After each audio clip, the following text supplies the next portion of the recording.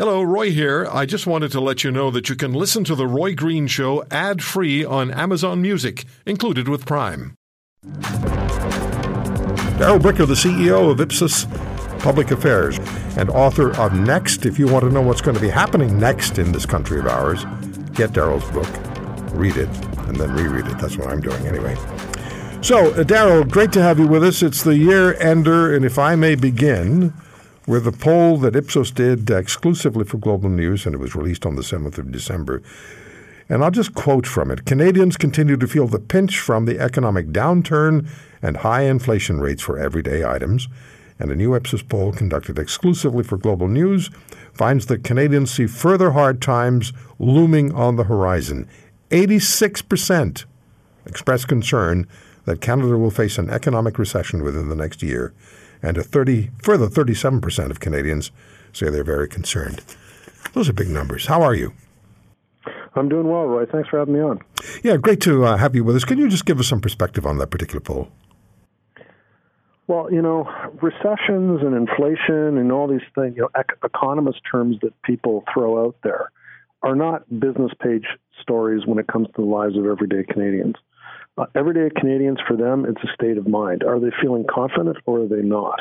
And every time, actually, the scenarios that you rolled out there, every time that you go to the grocery store or the gas station or pay your mortgage, for example, are you feeling like things are getting better? Are they getting more expensive for you?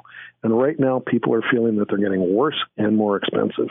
So regardless of what's going on in terms of the actual economic numbers, that state of mind that Canadians have right now is very short-term and pessimistic. Yeah. 86% of Canadians agreeing on anything or having the same concern is an extremely high number. What's of greater concern to Canadians today at the end of 2022, Darrell? Is it healthcare or the economy, or are they pretty close to being tied? Pretty close to being tied. I would say healthcare is more of a longer-term concern. People are really wondering whether the healthcare system that they thought that they could count on for their future is going to be there. So it's more about what's going to happen over the longer term. But the economic concerns are right in people's everyday lives today. COP15 is underway in Montreal. It's going to be closing down in 2 days. A lot has come out of that particular conference. We're going to be speaking with Professor Charlebois about some of it. But polling concerns that you did, or at least polling you did at Ipsos, shows concerning, or at least environmental considerations internationally, a growing skepticism about human-caused climate change. Could you speak to us about that? Is that a significant trend, or is it just something relatively minor? Well, I'd say in terms of people thinking that human-caused climate change is not taking place, I would say a vast majority of the population is actually on the other side of that, where they think that humans are somehow implicated in what's happening with the climate, and they are concerned about the climate. But when you look at the top 20 issues that we track on a global basis, in 30 plus countries, including Canada, it's a pretty middle tier issue, and particularly of late as we've gone through COVID, and then COVID's been replaced by economic concerns. The climate issue is taken more of a backseat. It's not that people don't care about it or aren't concerned about it. It's just that there's more immediate things that people are really focused on. Yeah. You did a poll at Ipsos for the Montreal Economic Institute, and we talked to them about that particular poll, and we found a majority of Canadians unwilling to pay more to combat climate change while simultaneously supporting pipelines over rail and other transport for oil. Where does that fit, Darrell? This is a repeat finding when it comes to Quebecers. Well, this is nationwide, isn't it? Yeah, it is. But Quebecers are particularly interesting on the issue of pipelines because they don't feel they need oil and gas, even though they use a lot of it because of their situation with hydro. They feel that because hydroelectric power is even an exportable asset in Quebec, that they really don't need oil and gas. But that's a fallacy. The problem that we have in Canada is the minute that you move beyond the question of do we care about this, the answer is yes. Should somebody do something about it? Yes. Should governments do something about it? Yes. Should business do something about it? Yes. Should people do something about it? Yes. Should you do something about it? I'm not so sure. So are you willing to pay more for this? Yeah. No. Yeah. Are you willing to change your lifestyle significantly for it? No.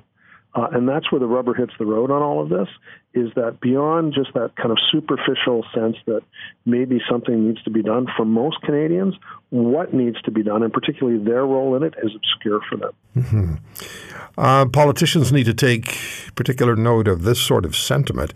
I'm going to ask you, obviously, political questions in our next segment. But am I correct in saying that politicians in this country, and you and I talked a few weeks ago about possibility of a federal election in 2023. Am I correct in saying politicians ought to pay particular attention to that piece of information? Yeah, I think that they should be paying particular attention to the overall mood in Canada. I mean, right now it is a really difficult mood for anybody who's an incumbent. Probably the last politician who's going to get easily reelected is Doug Ford, but things have certainly taken a sour turn since that election last June, and people are pretty pessimistic about things, and they're looking at their governments and they're not feeling particularly good about them. Okay. Do you recall what we were talking about at the end of last year, the end of 2021, and what our aspirations or our wishes, or what Canadians were telling you they wanted for 2022? I just so happen to remember that. Oh, good. This time last year, when you and I were talking, it was pretty much all COVID all the time. Yeah. We were, coming through our first year in which we were getting multiple vaccines. People were feeling a bit optimistic. We're just around the time of Omicron, and we were starting to make our way just out of that as we went into the Christmas season. People were really worried about that, but they were feeling a little bit more optimistic on the other side of it.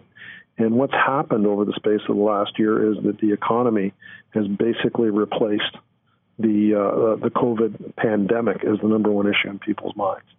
So they've almost replaced each other one to one.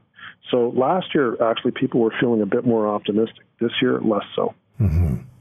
So I asked you a few minutes ago about healthcare and the economy, whether they're essentially running neck and neck as far as public opinion is concerned in this country, and you said it is. Can we do a little bit more of a deep dive and not too deep, but give us a bit of an idea of what it is Canadians are saying they want to see happen with our economy and with healthcare, or what our aspirations are? Right. So when it comes to the economy, what people are really worried about at the moment is the cost of living. So it's some sort of relief in terms of the actual price of getting by day to day. But what we're also seeing, Roy, is that concern about jobs is starting to rise too. Mm-hmm. So there's a lot of stuff going on there, and none of it is good.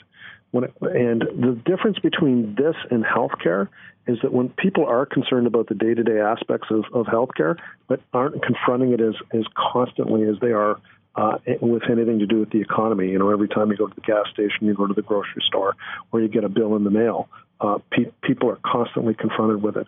Healthcare is something that they know is not getting better. It's getting worse, but it's a bit more future-oriented. Yeah. It's interesting, you talk about taking note of what's happening. I've noticed that on days when the posted price of gasoline at a gas station is lower than it's been for maybe a week or two, there are far more cars, far more vehicles filling up. When it goes back up another 3 or 4 cents, there's room at the pumps. So we're really paying quite close attention. That's just an observational thing. That's all it is. What do we want from our politicians, federally and provincially? Well, I think right now people are feeling like there's a need for a bit of certainty about what the future is going to look like, a sense of confidence that they've got this under control, and that tomorrow isn't going to be another surprise, and the day after that isn't going to be another surprise. So there's a sense that we're a bit, well, actually more than a bit, a lot out of sorts these days. And what they're looking for from their politicians is not kind of a Pollyanna sense of certainty, but a real sense that somebody's in control. As our Prime Minister likes to say, we have your back, but they actually feel like the political system does have their back and is working for them. And at the moment, they're not really feeling that. Are we grumpy, or are we unsure, or a combination of the two? The unsureness is making us grumpy. So the lack of certainty about the future has put us on edge. And when people are on edge, they start to look around for somebody to blame for what the situation is. And they, we will say, Canadians will acknowledge, when you have a rational conversation with them, that some of these things are, driven by what's happening externally. What's happening in the economy isn't just a Canadian issue, but they can't really do anything about what's happening in other places. So they turn to the places where they could have an effect, and that's their own politicians. Yeah. Would you advise, and we talked about the potential of a federal election in 2023, it's been talked about, rumored. Would you advise political parties to abstain from forcing an election, or would 2023 be a time to go for it? Well, you saw what happened when we went for our last election in 2021, when people were feeling that there really wasn't much of a reason to have one. What should have been a cakewalk for Justin Trudeau turned into almost a rout. In fact, Aaron O'Toole did better against Justin Trudeau than Andrew Scheer did in the previous election.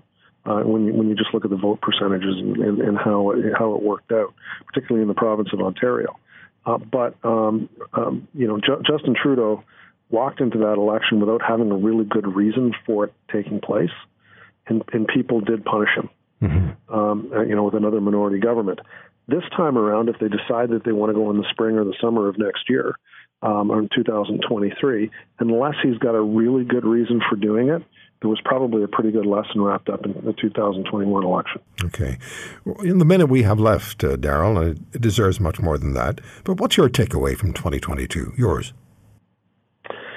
Yeah, it was a pretty grim year. I mean, a lot of things happened, everything from the war in Ukraine to the explosion of interest rates and, economic concerns that we haven't seen, that I can't remember back to, till 2008 was the last time we saw anything like this.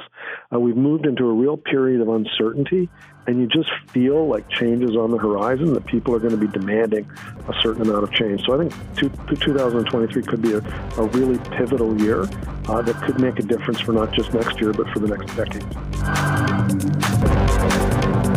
If you want to hear more, subscribe to The Roy Green Show on Apple Podcasts, Google Podcasts, Spotify, Stitcher, or wherever you find your favorites. And if you like what you hear, leave us a review and tell a friend. I'm Roy Green. Have a great weekend.